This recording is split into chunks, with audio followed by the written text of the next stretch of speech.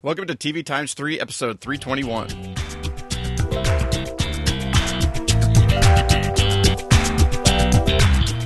On this episode, we've got some renewal news, and then we'll be talking about recent episodes of The 100, Arrow, The Blacklist, The Flash, and Game of Thrones, plus some TV recommendations at the end.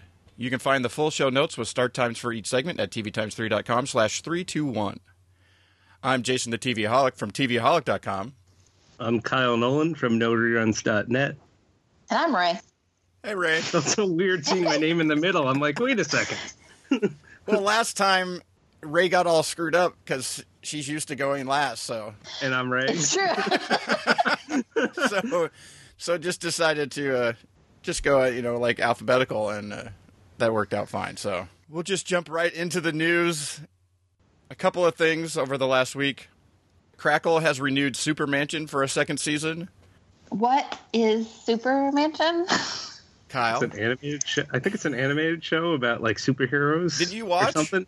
No, I didn't see it at all. It came out, I think, back like right around. It came out like November. Comic-Con. I thought it came out in the fall. I don't even know where Crackle is. Like you probably have to go to one of those streaming boxes. You just go to. I thought you were going to say something else. I don't even know, but You just go to crackle.com. I can't set Crackle on my TiVo, so Yeah, so that's the problem. Yeah, animated about wasn't it like a bunch of older superheroes or something like that? okay. I just thought that it came out last fall when it actually launched like all the episodes or whatever. Okay, I'm sorry. I didn't mean to derail the news. I was just curious what it was. And then next up, Netflix has officially ordered Marvel's Punisher to series, and then also renewed The Ranch for a second season. awesome. The Ranch is the one with Ashton Kutcher, right? Yes. Yeah. Okay. I quit that one after the first episode, and it was a struggle to get through that first episode.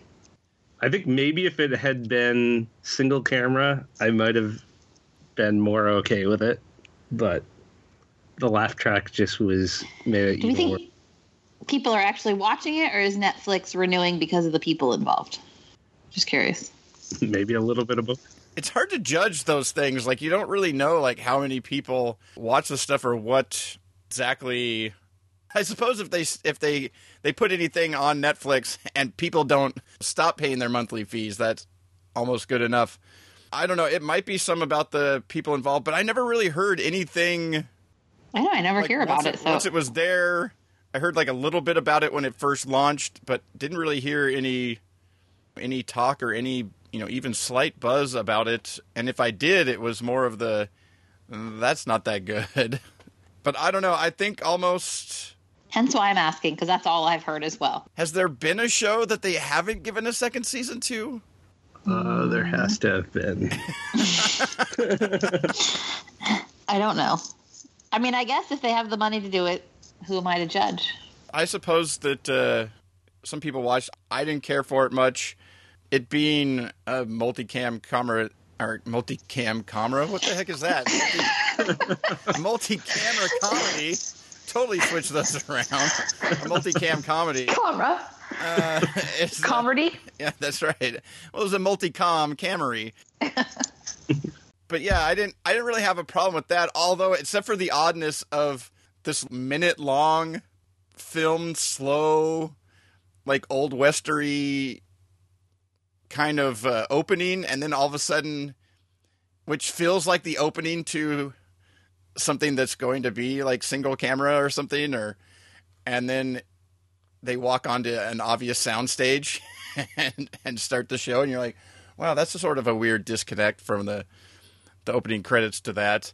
But I just didn't really find it funny, so I think I watched the first couple, and that was enough of that. But very interested in seeing what they do with the Punisher series. Are they going to stretch out that other, like, combination Defenders or whatever it's called and keep pushing it out, adding in more series? I don't know. That's the one thing that does interest me is, like, is Punisher now going to be part of that? Or is he going to be, like, in this world in the same area, but then not going to join them to fight off, like, a bigger bad? I don't know. I guess with everything, with the Marvel series on Netflix, we'll find out when they actually launch. I assume they have some sort of plan, but they're not letting anybody in on when it's going to be. Like, you know there's going to be, at some point, there's supposed to be a second season of Jessica Jones, but is it going to be before Defenders or after Defenders? Or, are we going to get it this fall like we got it last fall? Just like we got a second season of Daredevil at about the same time we got the first season? Nobody knows. No. We'll find out like a week before. Oh, by the way, here's a new season of this show. We just know that Luke Cage is coming, and that at some point there's supposed to be an Iron Fist, and I'm assuming that they're going to do at least one season of each before they do Defenders. I don't know. I assume all of these have Marvels in front of the name, too. Yes. Just to make them really annoying to say. Isn't everything that's Marvel have that at this point? Well, Marvel's Agent Carter. Marvel's Agents of S.H.I.E.L.D. Yeah. Well, that's the one that's sort of annoying, is Marvel's Agents of S.H.I.E.L.D. And then if you say ABC's Marvel's Agents of S.H.I.E.L.D., it just sounds really weird. Too many apostrophes in there. And but yeah, I don't know. I liked the Punisher in the second season of Daredevil, so I think he made a good Punisher, so I'd be interested in checking out a series, no matter whether it ends up being part of it or just, a separate thing. But that's the news, and we'll move on to Prime Time. Prime Time. And we'll also move from Marvel to DC and start up with The Flash, Season 2, Episode 19, Back to Normal. And Ray, we'll start with you. What did you think of Normal Flash? I'm not loving The Flash at the moment. All right, so this episode, I'm sorry, I don't even know where to start with talking about this stuff. That sounds bad, but Caitlin is over is that Earth 2? Yes. Yeah. Is that what that is? Okay. How is he able, when he says to her at the end, whatever he says about going, let's go conquer Earth 1, basically, how is he able to travel between? Because he has Barry's powers now. Well, apparently the breach that Cisco opened has stayed open. Okay, that's what I wanted to know. But I thought at the end he made it sound like he wanted to jump to even yet another Earth. Like, it didn't sound like he was headed for Earth 1. It sounded like he was headed... Well, that's what he wanted to... His idea was to start there, was to head to Earth 1, and that would be... And then he could conquer... Right, like that would be just one that they were going to conquer. They were going to move on to others after that. That would be the next place to start, since he's basically done what he's going to do on Earth 2, so now go to Earth 1, and... Right. From what it made it sound like, I think there's a mention of it or whatever, that the breach was still open or whatever. I'm sure it probably is. I couldn't remember how, when it got opened, whatever. I just couldn't remember how that played out, because clearly I've not been paying as close attention as I should, because I'm just not really... I don't know what it is about the storyline that I just can't seem to get as involved with. I was more involved. I think some of it is there's so much stuff that I'm not even sure that you can get it all, even if you are paying attention. That's probably true. Yeah, like I saw somebody posted a video that was trying to explain how time remnants worked inside the series. And I was like, well, that's kind of interesting, and it sort of makes sense, except for the fact that I shouldn't have to watch a 5-minute video outside of the series to understand how something works. I should just be able to understand it from the show I'm watching. Yeah, I think that kind of hits the nail on the head for me. Like, it's so like whatever's going on is so like convoluted to follow that it starts to lose my interest, because I'm just like, I just can't. Like, I don't really understand what's going on.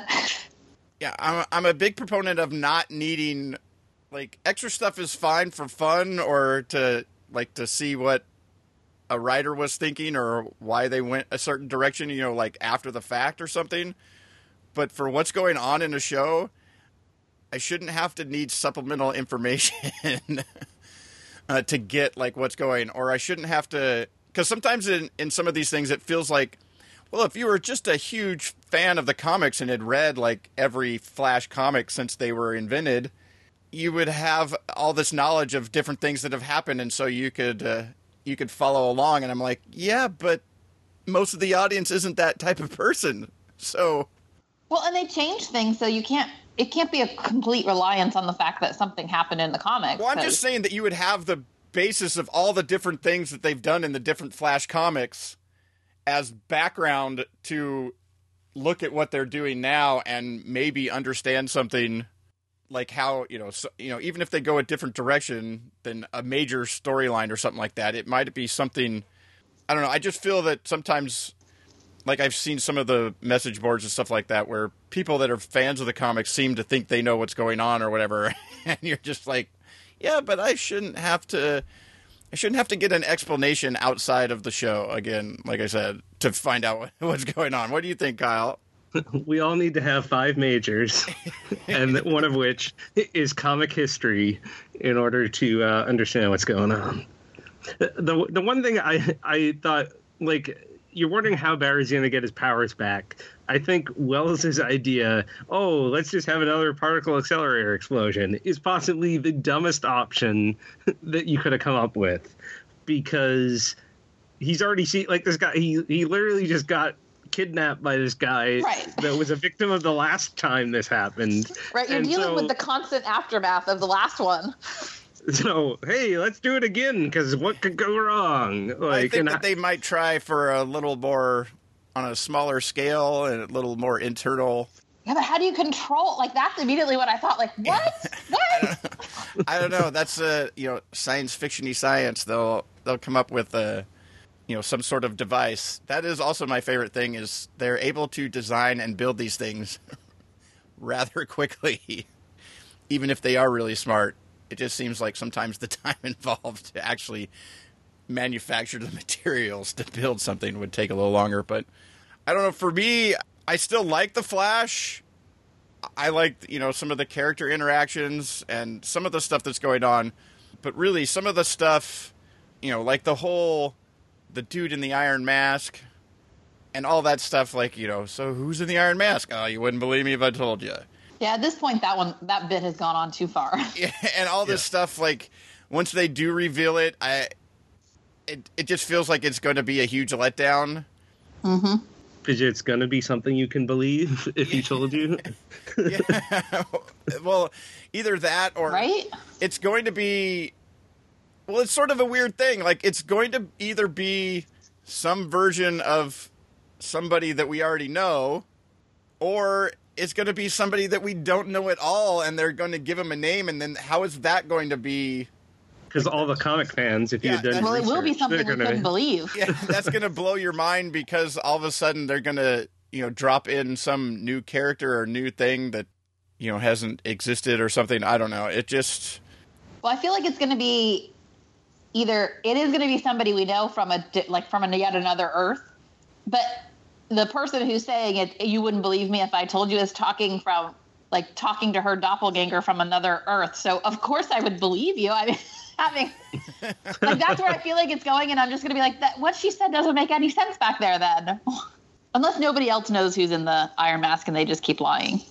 As Killer Frost said, he only is keeping people around because he needs them, so it's something or somebody that he somehow needs, but yet also somebody, I'm assuming that there's a reason, like that there would be a reason that you would put a mask on them other than just to hide their face, because who else exactly, for the most part, is supposed to be getting into your secret lair up in the side of the mountain?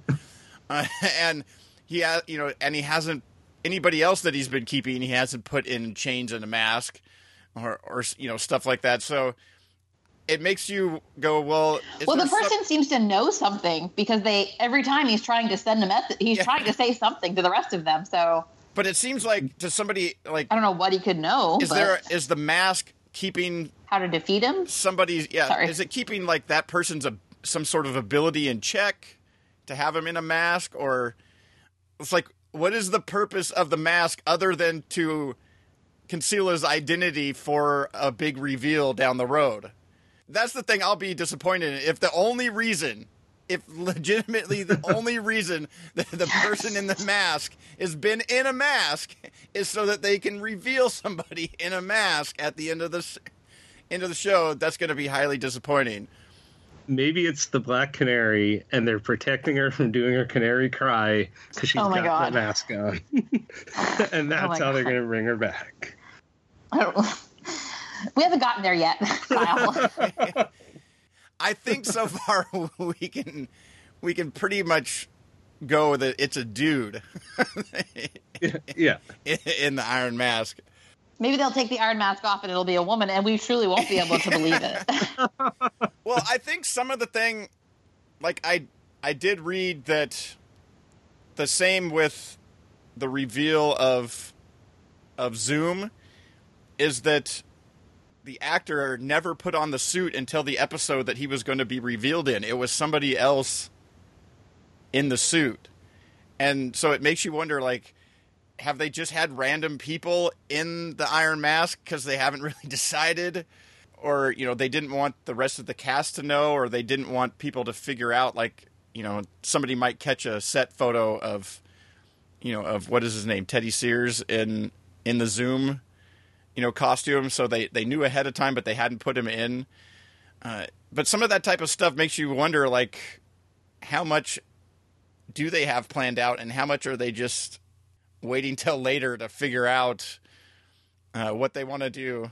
I wouldn't be surprised at that, because, like, the same thing happened with that Arrow funeral. Like, they didn't know who was going to die when they did the opening thing. Yeah, that'll be a good idea. Yeah, and it didn't really make sense now. Like, they have 3 ideas, and then when they get close to actually filming that episode, they decide, okay, it's going to be this one because we think this is the most mind-blowing of the ones we've got left. That everybody's guessed these other 2, so we're going to go this other direction. I don't know. A lot of the stuff that's happening around all of these things, the whole giving up the speed but yet leaving the breach open, and yet he takes one person, yet can't take you get that person back, and then he takes somebody else, but now you don't have your speed, you can't really. I don't know. There's been a lot of sloppy. I don't know, and it also seems like you're like, wait, there's still 4 more episodes, so he gets his speed back, but then I don't know. A lot of the season on both Flash and the Arrow, or on the Flash and Arrow, has seen like a lot of kicking the can down the street, where, oh, we're going to do this over here for a little bit. Oh, we're going to get back to the main storyline. At least in the case of the Flash, the idea of Zoom wanting his speed to be able to cure him made sense for why you wouldn't kill the Flash and why you wouldn't kill some of the people around him, is because you're hoping that they'll be able to figure out and you'll be able to do it later. But yet, a lot of these times, and yet that doesn't really. We'll get to Arrow in a second, but the same thing sort of on Arrow, where the bad guy has a chance to basically wipe out his enemies, but for some reason doesn't, and leaves them to still try and figure out another way to get at him. It's the overconfident bad guy type of thing that they seem to be going with on the show. That nothing could stop me, so I don't really have to really do certain. But that's things. A very comic booky thing to do, I guess. So it fits with this type of show. But over the course of 23 episodes, it feels very long. Yes, they really need to do like 2 arcs, like 2 main arcs, like one villain for the first half, one villain for the next half. It would be so much better. They're not. I mean, this season was also dragged down. Both shows were dragged down by the Legends of Tomorrow people being introduced via these shows. And then you have these things happening. It just feels like, I don't know. I have problems with both of them at the moment. I will say that I will be disappointed if Wally's, whatever it is he's working on for school, whatever idea it is he has for school, if it's not integral or a part of how Barry gets his speed back, or how he gets to be fast enough to deal with Zoom. I will be disappointed if it's not a part of it, because otherwise, why do you keep bringing it up? Why do you keep talking about him and his project around something that's fast? Also, why do you not just tell Wally who Flash is? This is what I don't get, okay? It's a common problem, but especially after that person has been in danger because he is somehow connected to your secret identity. You tell that person your secret identity, so in the future he's better prepared. Anyway, sorry. There's always been that. And also when it seems to have been shown that he's trustworthy or whatever, he's not there for He's living in the house. Yeah. You can't keep it from him. Yeah, well, it also is, I don't know, sometimes it's some of these things that happen where you just go, how is it that, I mean, we talked about that with a little bit with Supergirl at the end, and how, maybe Cat Grant does actually know, and she's just not saying that she knows. She's just continuing to pretend that she doesn't know. But if she actually doesn't know, after some of the things that have happened, especially in the last couple episodes, you just go, that makes a really smart character seem really dumb. And that they have some of that type of problems when they don't tell somebody. And then there's no legit reason why they shouldn't, especially since they keep ending up as one of the people in trouble because they are connected to the superhero. And once the bad guy knows who you are and who you're connected to, and you know that, then maybe all your closest peeps should maybe get a memo as to what the deal is. My problem with it is it's such a, I mean, I get why they do it in comic books, whatever, but in these shows, it becomes so obvious very quickly that the show is so much better when it's not a matter of one of the people in the area doesn't know who your secret identity is, because, as you said, it just makes in the end, that person just ends up looking stupid, because there are so many instances where you're just like, how does this person not get to this? Well, how did Barry, without his powers, how did he disguise his voice? Well, he just used some voice box disguiser thing, just to... You could tell it was a really bad... That's the official name of it, too, Kyle. You could tell it. You could tell it was a really bad voice distortion, type of thing that he was using, because you could still sort of tell that it was him. More importantly, how did Barry, without his powers, run so fast over there in Star City at the funeral? Anyway, sorry. Oh, that's a whole separate problem. I believe me, that bugged me too. Let me get to that. That's a whole separate problem of them not airing episodes correctly. Yeah, but they took off time from each one, so they technically should be on track. Well, that's the thing, is they're both... See, this was both episode 19, and so you would think that... Correct. Except that apparently he doesn't get his speed back till... Yeah, but did he run away in the very first time we saw him at the gravestone? Because were they committed to the idea that he... I don't know. I think he definitely had his speed when he ran away from the gravestone. But did they show that the very first time? Yes? You mean the... I think so. Oh, the you mean first way time back. we saw this scene. Yeah. Yeah, I don't remember. I think so, but because that's the only thing I can think. Yeah, that's the only thing I can think, is that they were committed to the idea of it. Although I thought that they were going to do something. I thought it was going to be the reason he missed the funeral in the first place. I mean, I don't understand why he cares enough to come to... I thought it was going to make for a really good reason of why he was late. And correct. That's what I thought they were going with. It's because he actually had to take the train or something to get from one city to the other. And then he speeds off. And you're like, okay, so apparently the funeral takes place after next week's episode.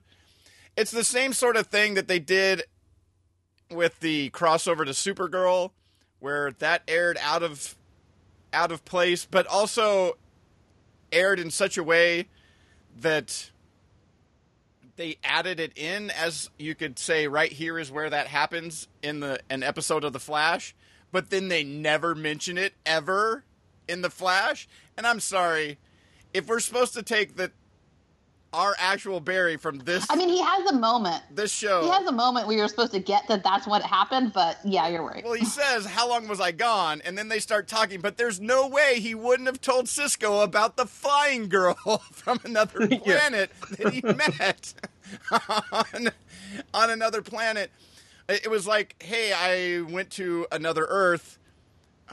Maybe we can figure out, like, instead of, hey, maybe this is another way that we can get to Earth 2, if we can figure out how to direct me instead of it being an accident.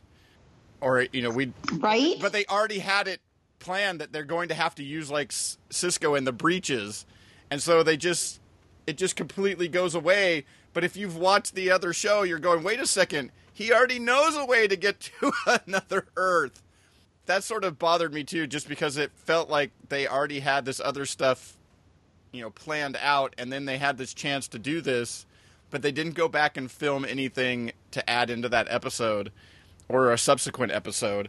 And so some of the stuff with the crossover stuff, it's like you should be able to plan that stuff out better and also know when stuff's happening, and the network should be able to air those episodes in a way that makes sense. I don't know. It's all confusing, but we'll move on to Arrow. Yeah, let's move on to complaining about the next one. Episode 19, Canary Cry. So, Ray, what'd you think of Canary Cry? Spoiler alert. Look, I don't know. I mean, I got what they were doing with this episode. I just didn't think they were very successful at it. And now I'm thinking about it. Instead of the island flashbacks, we just got the Laurel flashbacks, right? In this episode? Yeah. It's like you can't win, people. At least there weren't that many. It was nice and short. Sure. Like, we have another year of flashbacks, and if they go to a 6th season, wouldn't this be where they would be flashing back to anyways? Is around the time? I think they'd have to give up that conceit once they go to 6. Come on. I mean, maybe not. They could probably extend the time on the island to more than that, but there can't be that much that happens back at Star City that we wouldn't already know about. So I don't think, whatever. Yeah, this episode, I think I was supposed to be affected by it. I think I was supposed to feel sad about Laurel. It didn't really work for me. For one thing, it's playing kind of hard on how he supposedly feels about Laurel, but everything else we've seen recently, like I feel like the whole, you are the one for me, whatever that Laurel told him, kind of comes out of left field anyway, because I thought we had moved beyond that. So it didn't really work. It wasn't that affecting to me, and also it wasn't that affecting like the girl who I don't even quite understand. I know that her family was locked up in Damien Dark's whatever. Yeah, and they got killed, and somehow she got out. Right. I like that the idea that, yes, consequences like that come back. Like, I do like when they make choices and, later we see fallout from those choices that they made, that at the time, they made the right choice for the group of people, their core people, but maybe they didn't fully think about everybody, and they do kind of fail. So I like the complexity of that idea, although this execution was not great. Poor Detective Lance. I can't blame him. I did like his refusal to believe that there's absolutely no way his daughters, like even his ex-wife there, like, oh, they're not coming back, they always come back. Like, because it's ridiculous how these, like, whenever one of their kids dies, they seem to magically come back for somehow. Yeah, he's not wrong. I guess I gotta give kudos to the show for playing that, right? Like, for at least addressing it instead of pretending like it doesn't exist. Like, addressing the fact that, we keep bringing them back, so of course they believe they'll come back. Hopefully they don't completely undo it by having her come back later. I wouldn't put it past them, but I don't know. I'm just overall, I don't know what it is, but this season, the Damien Dark story doesn't really work for me. I think it's kind of what you were talking about before, Jason, where they're just kind of all over the place. Like, there's a lack of cohesion or something. Well, some of it is, the whole thing is, like, he kills Laurel, or he at least stabs her, and she stays alive for a little bit, but ultimately dies.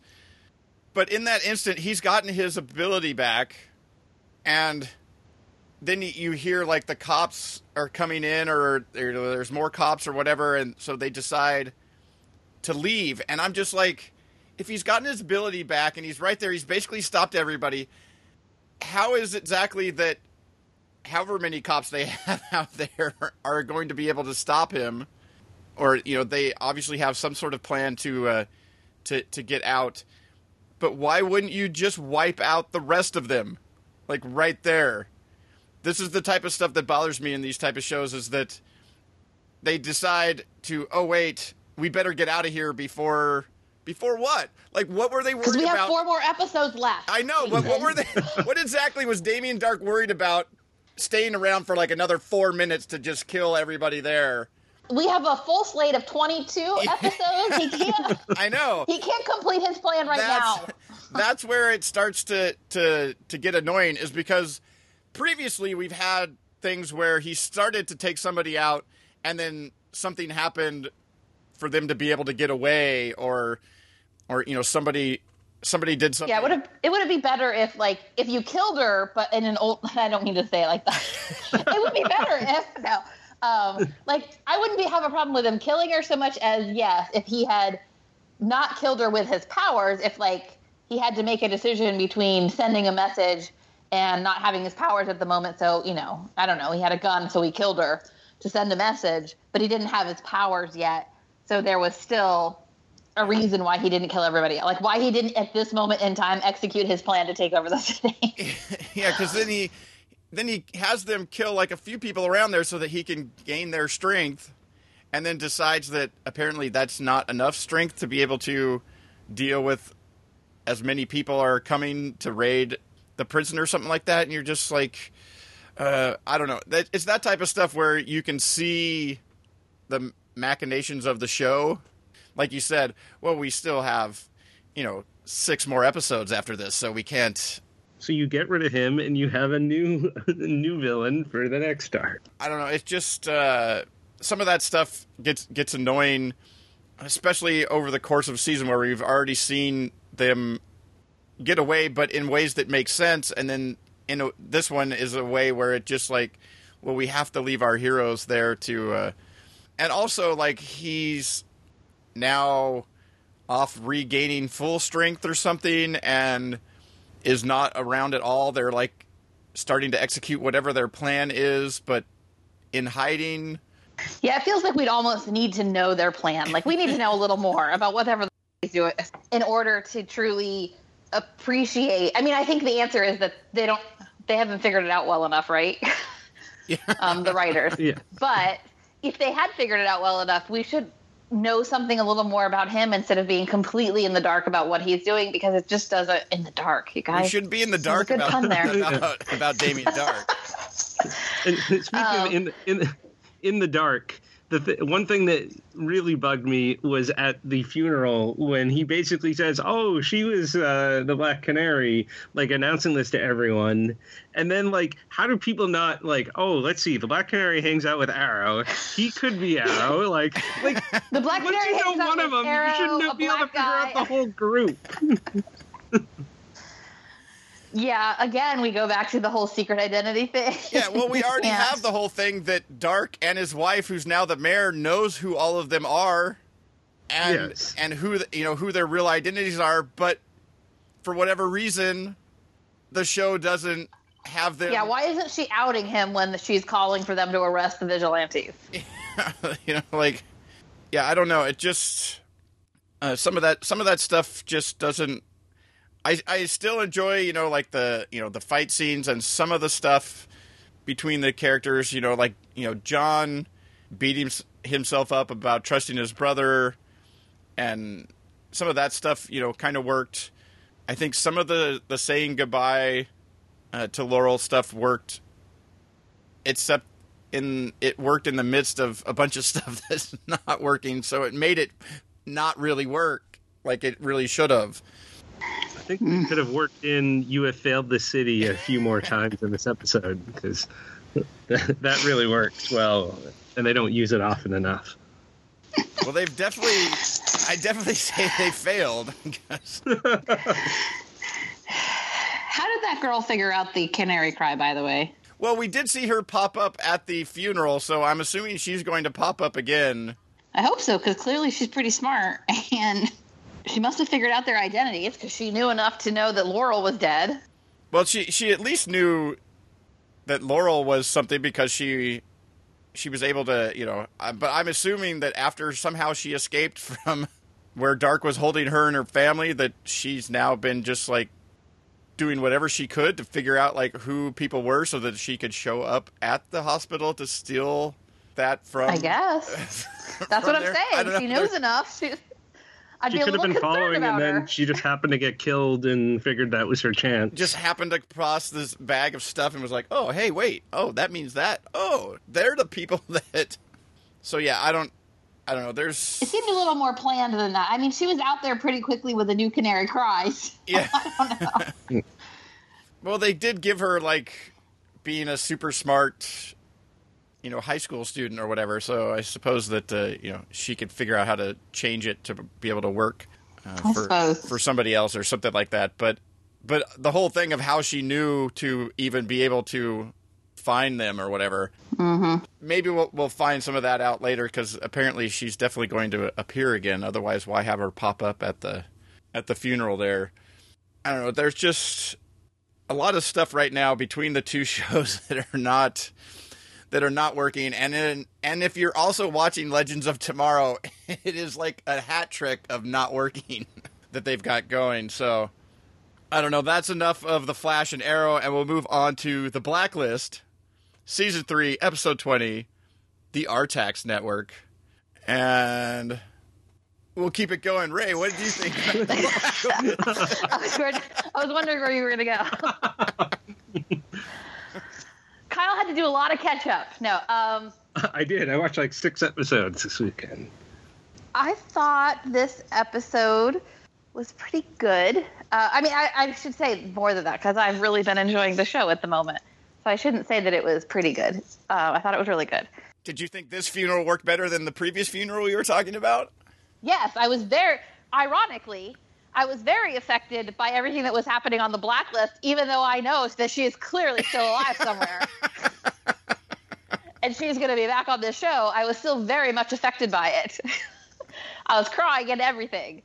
Because they all actually, I actually was comparing it to how, like, maybe even how the season began, where she was on the run and there was a little bit of strife between the team members where, not that they weren't supporting, some weren't supporting her, just, there was different levels of support. So to have moved from that point to this point where they're all very affected by her loss, I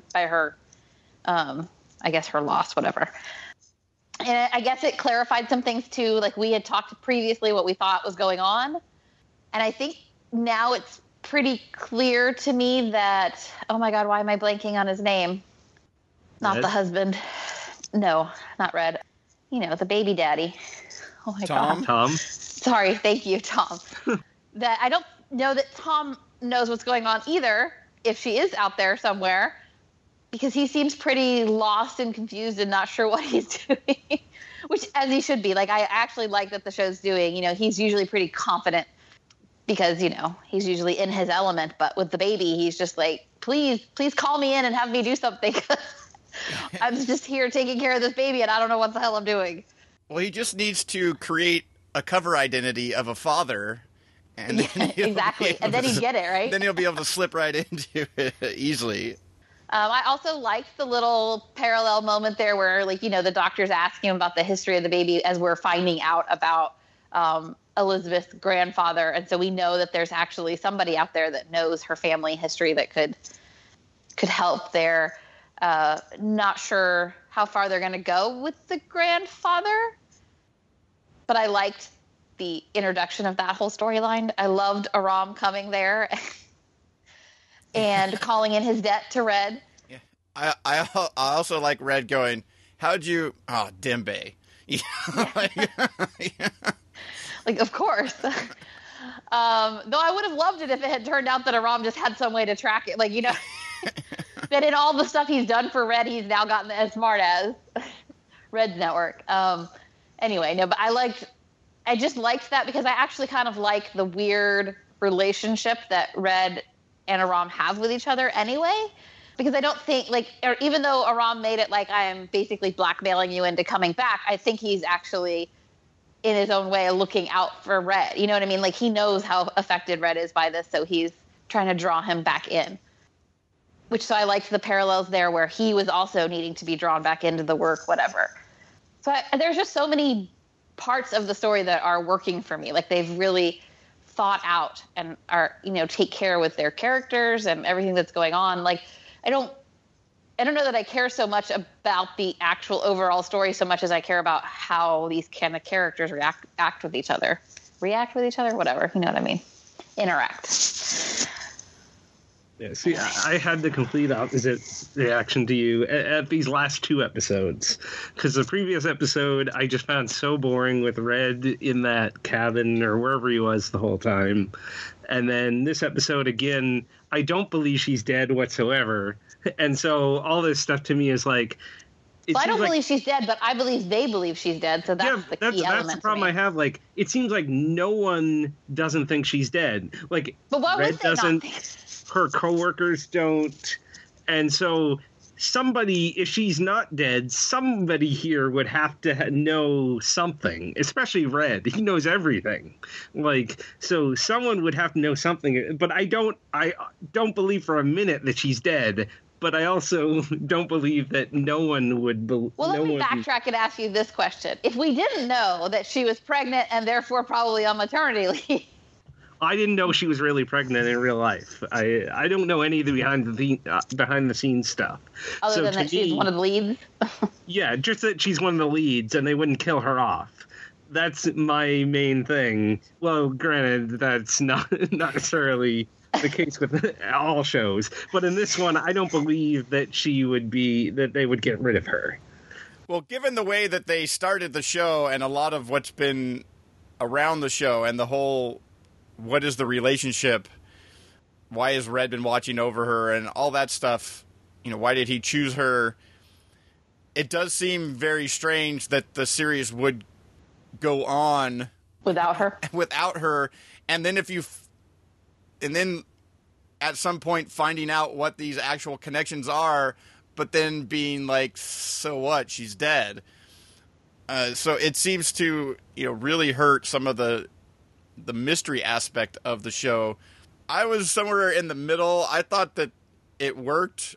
I liked the last couple episodes. I liked that, the change up a little bit, not necessarily tracking somebody down, every episode. Although this one had them working to try and track down how whatever this group was being able to, track Liz and be able to find people and stuff. And so I liked a lot of that stuff. I liked Aram at the funeral. I liked how, everybody is affected by this, how they're not letting other people take control of doing this investigation. They're continuing to investigate themselves.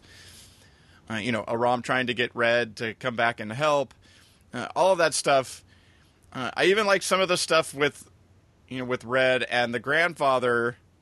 The only problem I had with those scenes is they're written exactly in the way that it still leaves open the possibility of Red being the father without everybody saying it.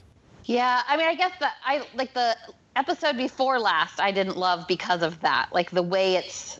But this episode, he's having a conversation with her grandfather, and how many times does he mention being a great-grandfather now, being a grandfather, or, if this was what was going to happen, I could have been her grandfather for 30 years. Yet nowhere in the conversation does, if he was actually her father, somewhere in that conversation that would have come up. But it's specifically written like just perfectly so that it still makes sense, but yet leaves that little thing hanging. And that stuff bugs me because I start seeing the machinations of the show instead of just, being able to get lost in the show. I see the show trying to maintain its trickery or, maintain its secret, but in a way that doesn't feel real because the conversation that they're having feels fake. Because people, ultimately, maybe he's not the father. because that seems like the easy reveal, or whatever, like the thing that people guess from like the very first episode. So like that, but yet they're still writing things in such a way to leave that mystery intact. I think they're maybe trying to do multiple things here, and that it does bug me. Like, one, I think you're clearly trying to keep the mystery intact, because if not, we would have an answer one way or the other by now. Like, something would have, you know what I mean? And especially in this last run of few episodes. And if she's really dead, like, what's the point of keeping the mystery? Correct. Well, I think that's why it bothers you, because the only reason of keeping the mystery there is for us, the viewers, not for the characters themselves. Like, it was one thing when you weren't telling Elizabeth, right? And so there was a secret, and we just never, like, every time she pushed, we never really saw. And just because the other people assume it, he doesn't really care what anybody else thinks. But when it becomes pretty obvious, because Elizabeth is no longer there, like, the reason to keep it a secret is no longer there, and you're still playing cat and mouse with us, like, it becomes very obvious that you're playing cat and mouse with us, the viewers, not with the characters on the show.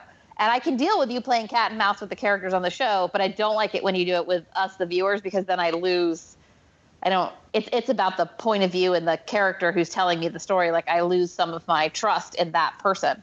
Yeah, because then, like I said, the conversation seems not real. Like, these two people... Right, exactly. These two people wouldn't have... Right, like, you're only keeping that a secret from us, not from... Yeah. Those two people would say it out loud. Because they know. Like, obviously, the grandfather knows Red's connection, but yet talks in exactly just the right way to say that he was involved somehow, and that he blames him for Katerina, but also now for Masha, and, basically, you've killed my whole family, but yet still keeps him around, lets him stay, and so you're like, what is the connection there, and why?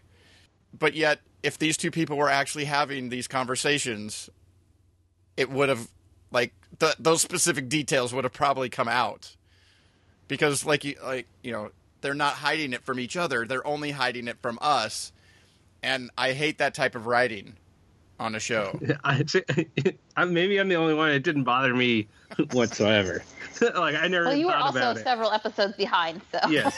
And all I mean by that is clearly it's not as, like, you know what I mean? Yeah, I just watched it. It wasn't bugging me week after week after week. Yeah, and when it doesn't bug me consistently, it's Jason's right. It's only when it becomes very obvious that it's being done for my sake and not for the characters on the show. Like, it's one thing to be purposely speaking away because the characters you're trying to keep something from somebody else in the room on the show. It's another thing when there's two people in a room and there's nobody else around that you would be keeping a secret from, and you're still talking in that cagey way. Yes. And then it becomes like, okay, well, this doesn't feel real anymore, and it just feels like you're trying to keep me out of the loop so that you can continue to play this game with us. And again, I go back to, I'm not sure what they're trying to do. Are they trying to say that it doesn't really matter either way? But at this point, to me, it makes more sense that he's not her father.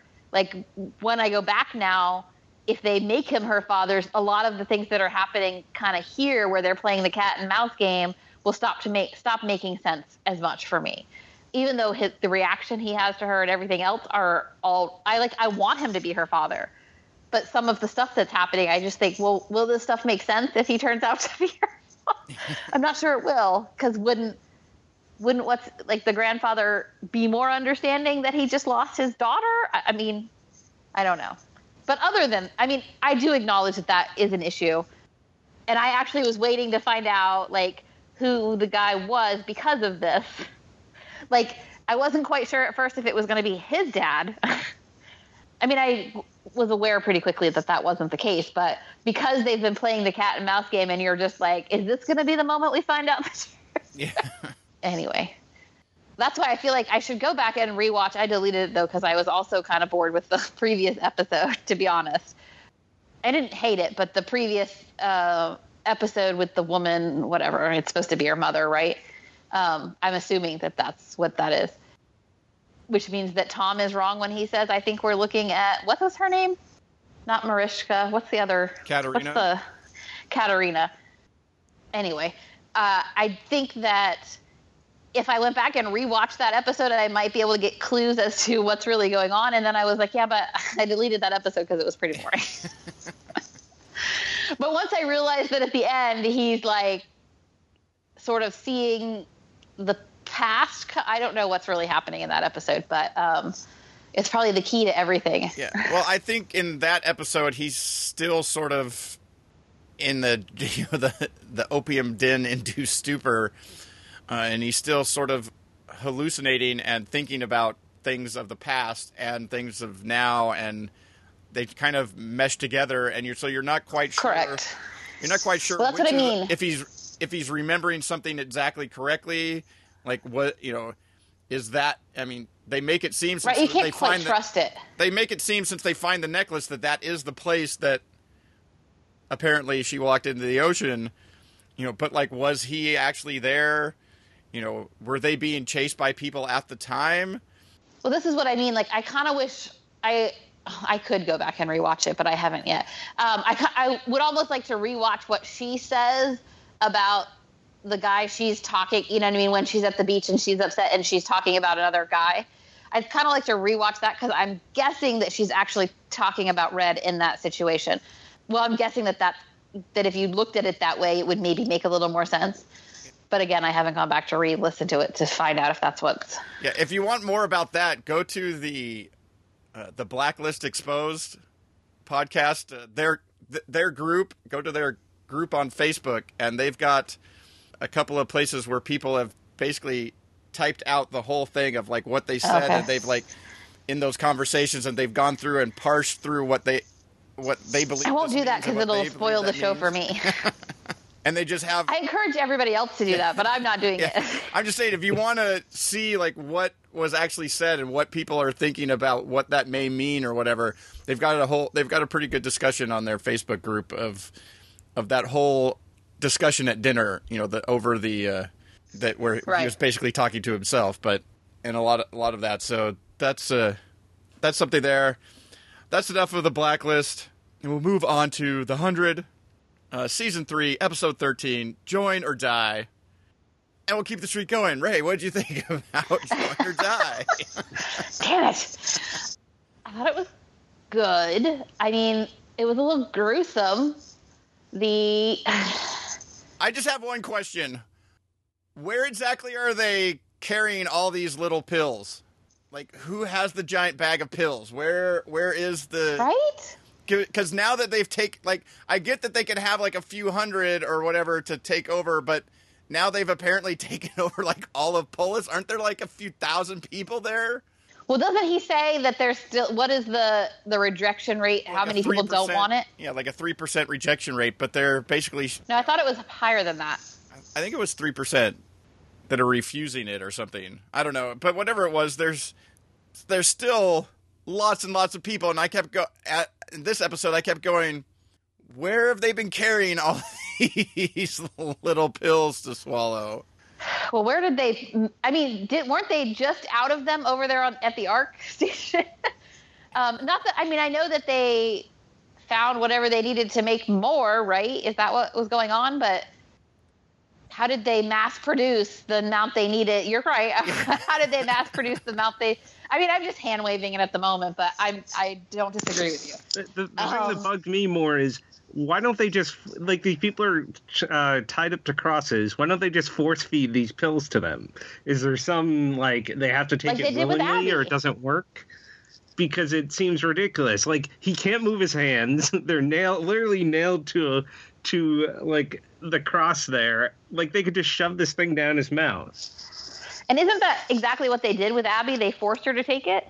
Well, they forced her to take it by saying they were going to do basically the same way they got Kane to take it with Raven, by saying they were going to do something to somebody else. And so, she was going to let, Raven die and bleed out. Okay. I couldn't remember. I thought they forced it on her. So maybe you're right. Maybe they have to take it themselves. Yeah, I don't know. That doesn't quite make sense to me, but I don't know what that deal is about why they have to like accept it or something, or it doesn't. Like, if you force it on somebody and they don't want it, does it not connect correctly or something. But how's it not forcing when you threaten them to eat this or die? Eat this or kill your friend. Like, what's the difference between the two? I agree with you. Like, what?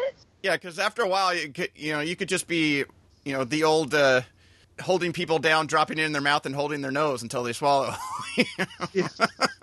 I don't know. Yeah, that's some of it. I guess is just to bring some. You would think a super smart AI might have a better plan as to how to get people to take it, but it does seem that they want them to sort of, in some way, be willing to take it, as opposed to it being, jammed down them or something. Maybe it's the only way it'll work is if I don't know. It doesn't really make sense, but it also doesn't make sense why wouldn't you have threatened Abby in the first place before you even bothered to nail him to the cross? That's the other part where I was like, why did you go through the whole bloody nail him to the thing, lift him up thing why did you just threaten Abby in the first place? We already saw when she tried to get information out of him that they know that there's some sort of connection there. So why didn't they just, when that didn't work, why didn't they just go to because, that part made sense because they're trying to get some information and he's refused, but still you just go, why wouldn't you just force the pill and then you would know what he knows? Yeah, that's the. Yeah, to be honest, I don't actually think about these things while I'm watching the show. Yeah. But now that we're bringing them up, I'll be happy to tear them apart. But I was that's all I can think of is. All I can think of is, why are you wasting your time nailing him to the cross? Just shove this thing down his mouth, and you'll be done with it. I did wonder, what was besides being gruesome, what was the point of nailing him to the cross thing? I mean, other than echoing, the feel of, right, of a religion, whatever. But I think we already kind of get that that's what's supposed to be, how we're supposed to be looking at it. So, I mean, it's not really that. It's more like a cult than it is. Because they're not, as we've already seen, they're not quite aware what they're getting into when they take the thing anyway. Yeah. I mean, I get it at first of stealthily getting to the leader and getting her to take it and then getting her to tell her subjects and people just because of their society, they just fall in line. Right. And I get that at first, but once you start once you start getting a bunch of people and people might start saying no now because they're seeing what's happening and that there's a change in people they knew. And so maybe they would say no, but then there's enough people to subdue those people. And like Kyle said, force them to take it unless there's something about it doesn't work. If you jam it down their throat while they're saying no, it doesn't work or something. I don't know. It does seem weird that they haven't addressed that because clearly they are indicating that is the case. So it seems a little weird that they haven't. I can't remember if Allie has ever said it. See, now here's where I didn't really care about. Yeah, well, there is something about them having free will or something like that.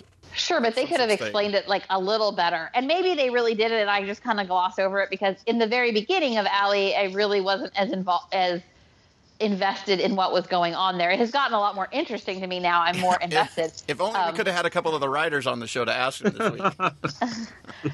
And they may not, they may say it's not something, maybe it's coming up, who knows? Because it's obviously standing out, right? That it's, now that you're seeing it happen with a lot more people, I guess it would make you question it. Yeah, it made sense. I don't know. Of the way they were doing it, at Arcadia, just slowly taking, getting some people and getting the the doctor to do it. But then when they had the doctor, instead of having Raven slice herself and then her agreeing to do it so that she could save her, why wouldn't you just you could just force it? Well, clearly that's what I'm saying. There. Clearly you can't force it. Yeah. So that's what it would be nice if they would explain why you can't force it, but or at least show us somebody forcing it and us seeing what it means when they and maybe they've sort of explained it in there and we just all don't quite get that they've explained it. It's the question of the week. Write in and tell us, why do you think that they're not forcing it on people? Have we missed something? Is there something in the show that's told us why they have to take it that way? Let us know. Feedback at tvtimes3.com or in the show notes in the comments. But yeah, I'd be interested to hear some theories on that. But what did you think of the other side of the storyline with the other group trying to find Luna? Yeah, trying to find Luna. I thought the pullback shot when we see that they're on an oil rig was pretty cool. Yeah, I thought that was pretty cool, especially since that's been part of the opening credits. It has been. And then now it's part of the show, and so that was cool. I mean, I like that group together anyway. I think we've talked about this previously, how I was kind of waiting to get that core back together. Yeah, so I like that they're often doing stuff, and I actually like that, the core is back together, but they're having to work together, and so they're working through their issues with each other. Well, I don't know if they're really working through their issues or just working in spite of their issues with each other. But still, I like how the core group is back together, and yet it's not what it was. So the dynamic has changed, and I like how they stick to everybody has, you know what I mean? The consequences of what they've done have really affected how well they work together, and yet it's still, they do at least recognize that together they do seem to survive. So it seems to be their best bet. So I like that they're back together and working with each other best that they can. I don't know that the stuff there was kind of weird, but I mean, I'm going along with it just to see how it goes. I liked Clark and Bellamy's talk there about, I don't know, she wasn't forgiving him for what he did, but also pointing out that he's not the only one that's trying to forgive himself. Or this. Right. Well, the Octavia's reaction isn't quite embedded in just fact. It's a little bit, there's an emotional thing there, which is what she was basically trying to tell him, right? She's not wrong in her anger at you, but she's also not completely right in her anger at you either. So that you're taking it all on as though she's right isn't necessarily.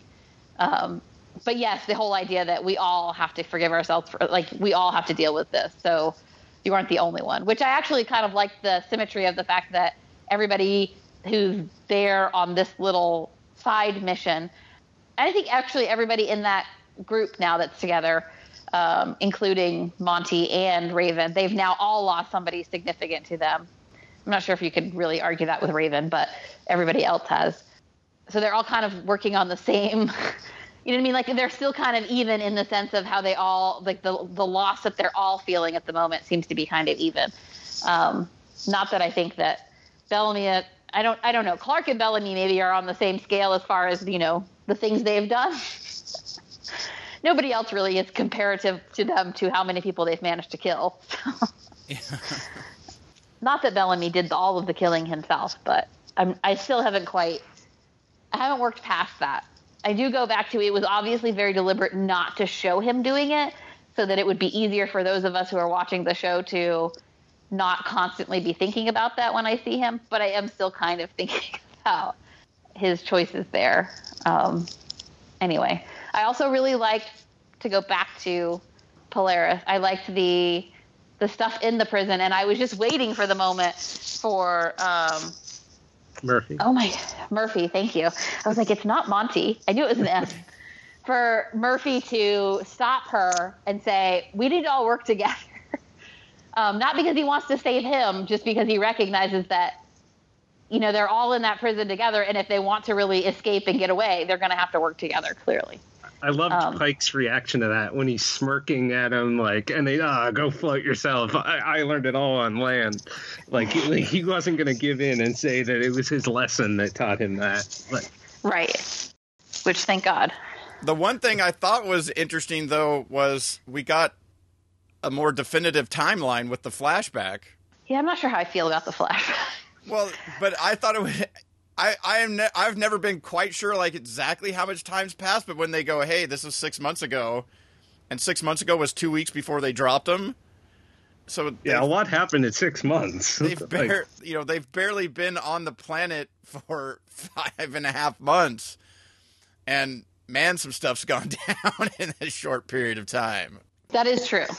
It was nice to see that. Yeah, I was thinking it was maybe a little longer than that, but it was, I did like that for at least giving me a definitive answer as to really how much time's gone by since they dropped. So that was good. It was odd seeing Jasper with the long hair and goggles. I was like, oh yeah, I remember that from the pilot. They had to try and put everybody back into what they were before they dropped. Yeah, it was weird though that I don't know how I feel about the flashbacks, because in one way we did get those in the first season too, so it's not foreign to the idea of the show. But in some ways I like not really knowing too much, like not going back there too much. But the other thing that was odd to me is I was like, what portion of the 99 people is in this class? Like, did the others go out of the classroom and a new group came in? Yeah. We never saw what the other two classes did. We never saw anybody from the other two classes. It was just this class. Yeah. And did he have to do the same thing? Did he have to spark them to fight, support each other in a fight situation? Yeah. Anyway, that is what I was actually thinking in my head. Like, what? Is this just representative of... and I think it was because they specifically mentioned this is why we had to separate you and talking to Jasper, why they had to separate him and Monty. But I think it's what stood out to me was because we didn't see those same people, probably because they were not contracted to be in this episode. Right? You already have Monty not in the episode, so probably that meant he's not supposed to be in the episode at all. Anyway. But overall, I really liked it. I mean, I continue to love the show, so... I'm definitely interested to, when you see that big of a takeover of Polis, but you have this other group that's trying to stop the AI, and how are they going to explain it to Luna and get her to accept it? But then they also have no idea how bad things have gotten in their travels to try and find Luna. They have no idea that it's gone from, the people of Arcadia being taken over to now basically most of Polis is being taken over. Well, they have to suspect it a little bit because the people of Arcadia were not at Arcadia when they got there. So they have to suspect that they went somewhere, right? They may not realize they went to Polaris, and what they know what they're probably trying to do as well, is trying to take over more people. Polis. And so but they don't know, they know that that's what they might be trying to do, but they don't know how much they've gotten accomplished. True. And I wonder how far speaking of how do they have so many pills? Once they take over Polis, how far out they go, since we know that the 12 tribes, whatever, they're not all there at that area. They're all out in their own areas. So how far out do they go? Do they send somebody out to there? What will they be facing when they finally get back from the oil rigger? Yeah. Will everybody, kind of that same idea of before, where if you ran into them at all while you were out, you didn't know what you were getting into. It could be scary because then Allie could see them no matter, she doesn't even need the drones anymore. She could be anybody. Anyway, it'll be interesting to see where they go with it. Yeah.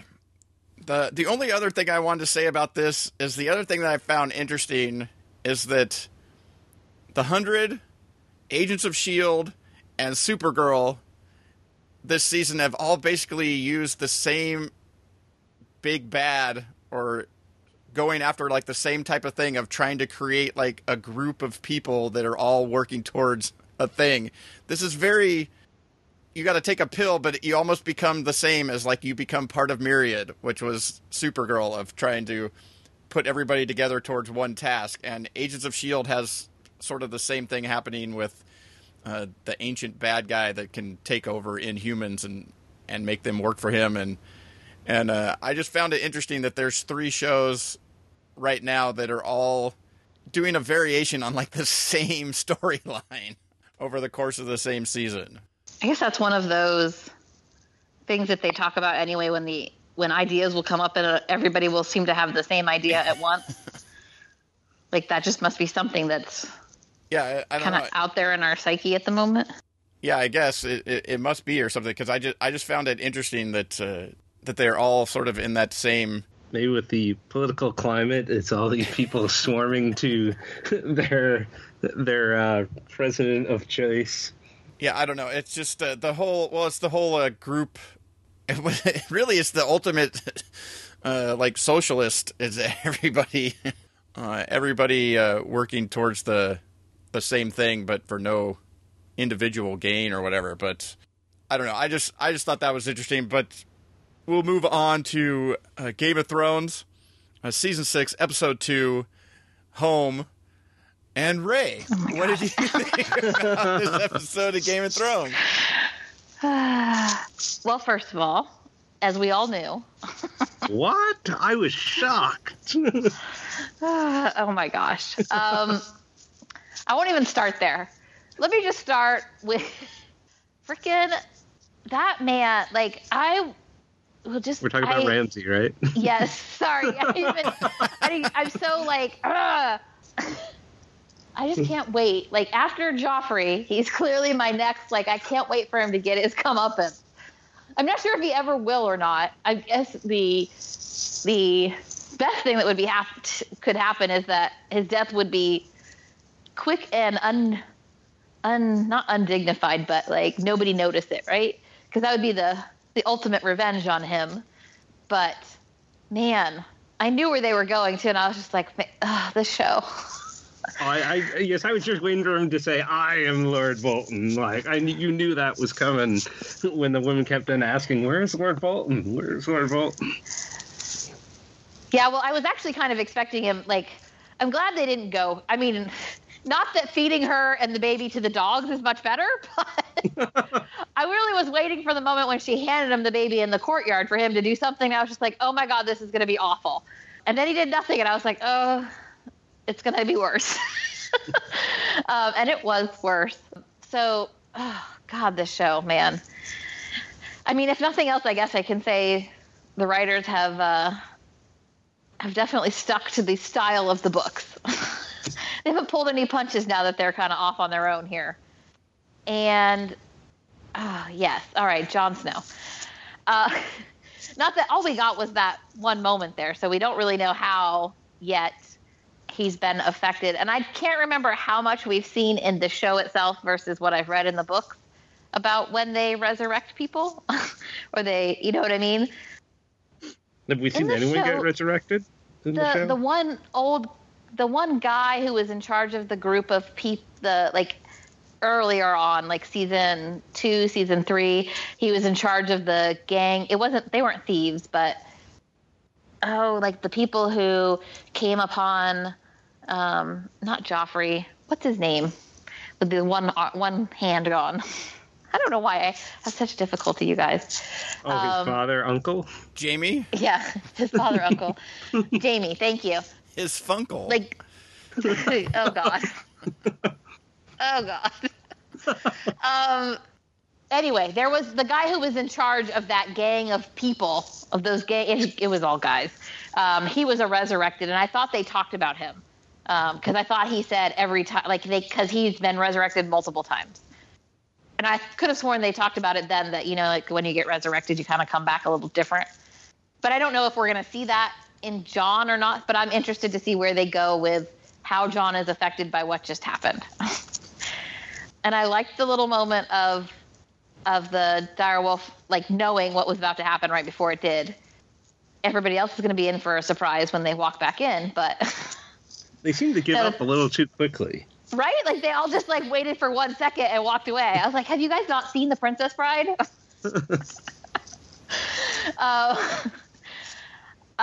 Anyway, so I'm glad that is actually finally resolved so we can stop having the coy, I don't know what you're talking about with Jon Snow.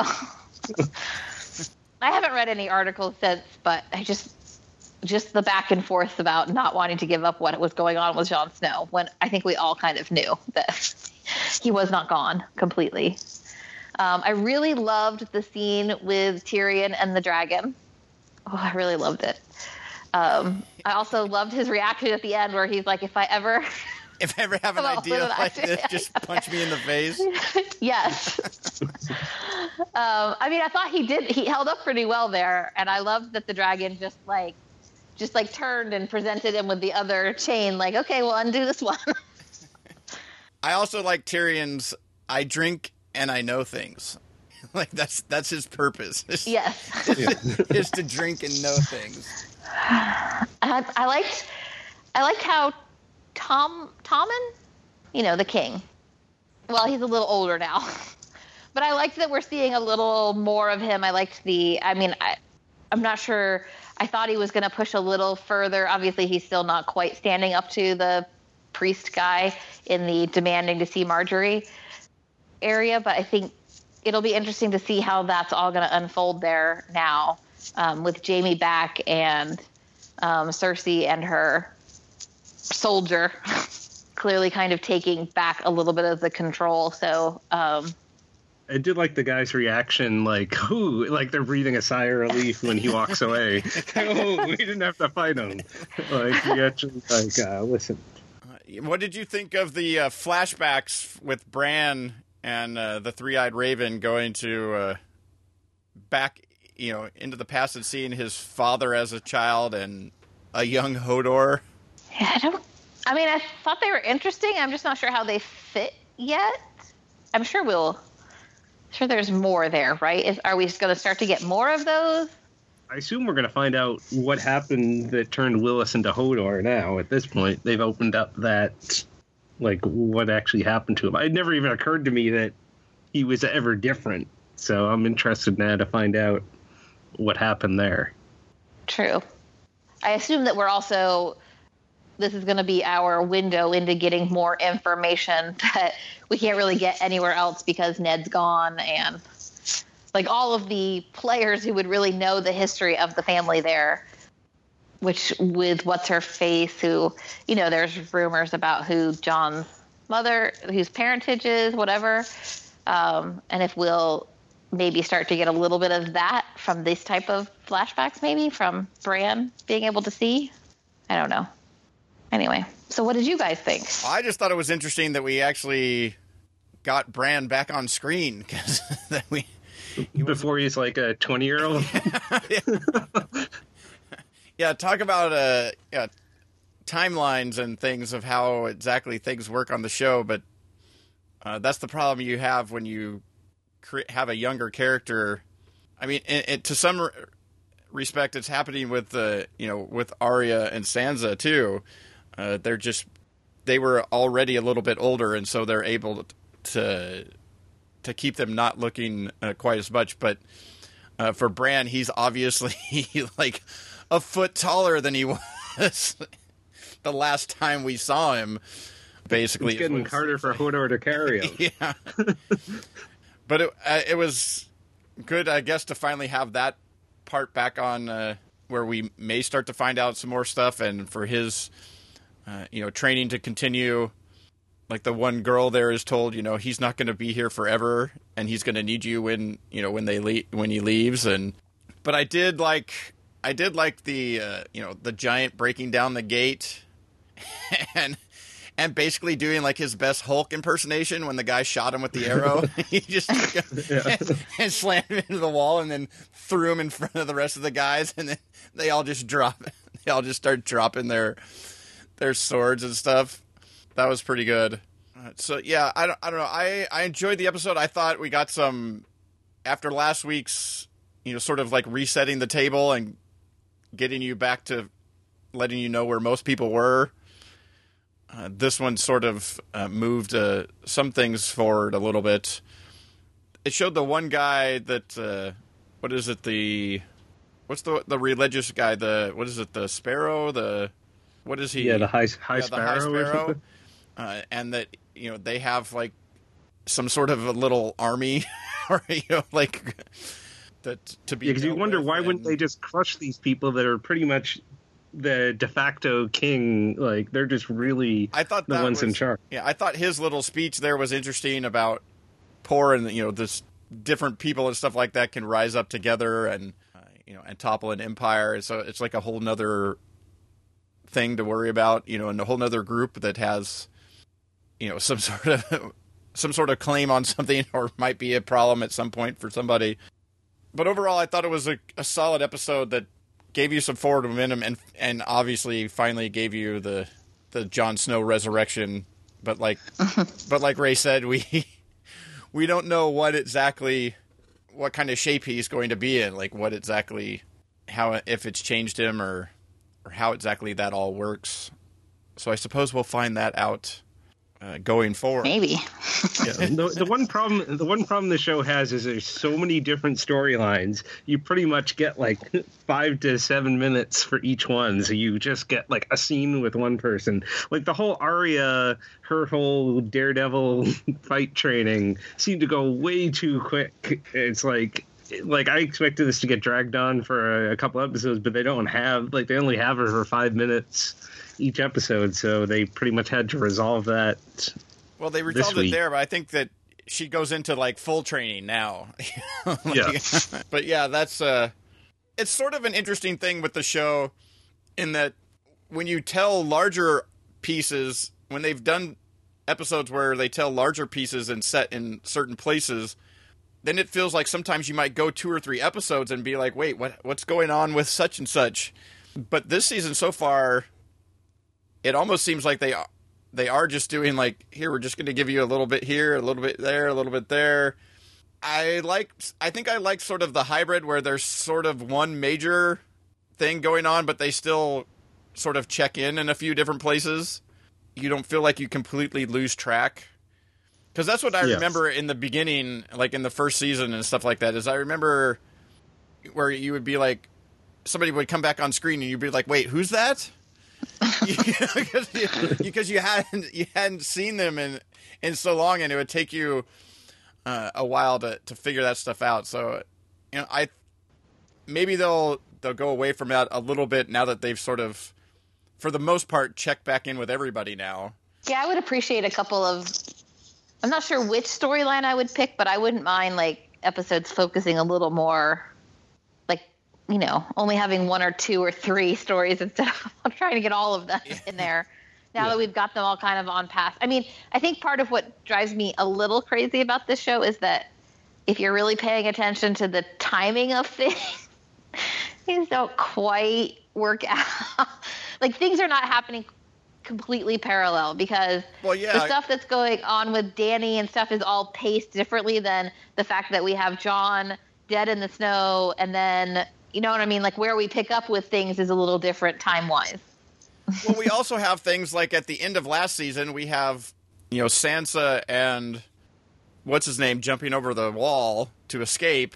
Yep. And then we pick up their escape not long after they've left, but we also see Jaime and them just barely leaving by boat, leaving Dorne. Right. And arriving, and then they arrive in Dorne in this episode, but yet it's only maybe a few hours since they didn't show them kick in the motor in the back of the boat. Well, it's the same thing with when we left. Like Danny was being surrounded by the horde of people, but by the time the fact that whatchamacallit was able to catch up to that area.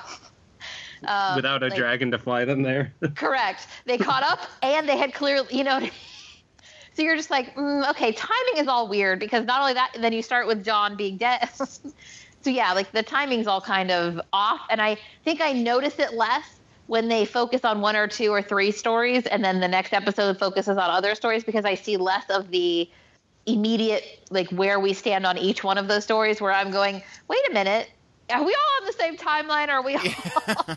We're sort of we're like in the future on the Lannister timeline, but we're still in the past on the Sansa Stark's timeline. Which makes sense, because I would think, like, just in this episode where they're talking about John being on the wall and being the commander of the wall, and how dare, like, if you try and go kill the commander of the wall, like, it's kind of funny in a way, actually. They're having that, the Boltons are, like, Lord Bolton is saying that, right? As we know that they actually did, the people who are... The Night Watch actually did kill the commander, but they're having that whole discussion where I'm like, they're like the closest people to the wall, and they haven't gotten word that John is dead yet. I mean, I know because John's thing is like we're like in real time happening with John's thing, but because of the way Sansa and them are escaping and everything else that's going on there, I'm just like, I don't know where our timelines match here.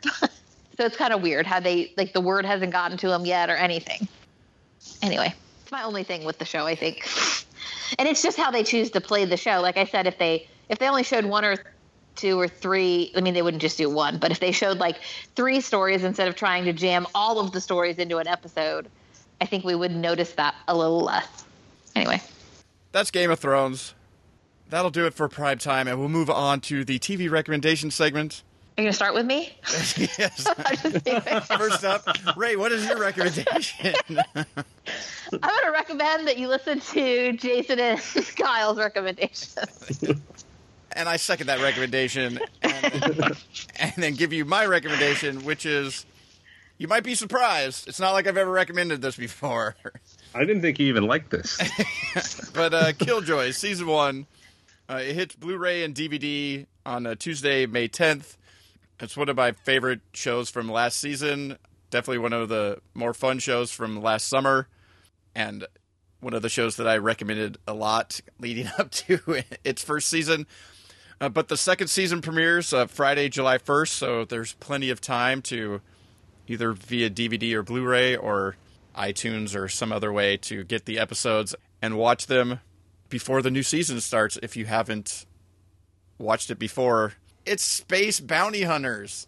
They're going after bad guys, and there's a lot of cool fight scenes, and it's just and it's got a little bit of that sense of humor that not everything sci-fi has to be so serious. And so I very much like that this has, while they are taking on some serious things and there's some serious subject matter along with it, they have a sense of humor about what they're doing and how things are going. And so Killjoys Season 1, that's my recommendation. And Kyle, how about your recommendation? I have something slightly different in tone, no pun intended. So,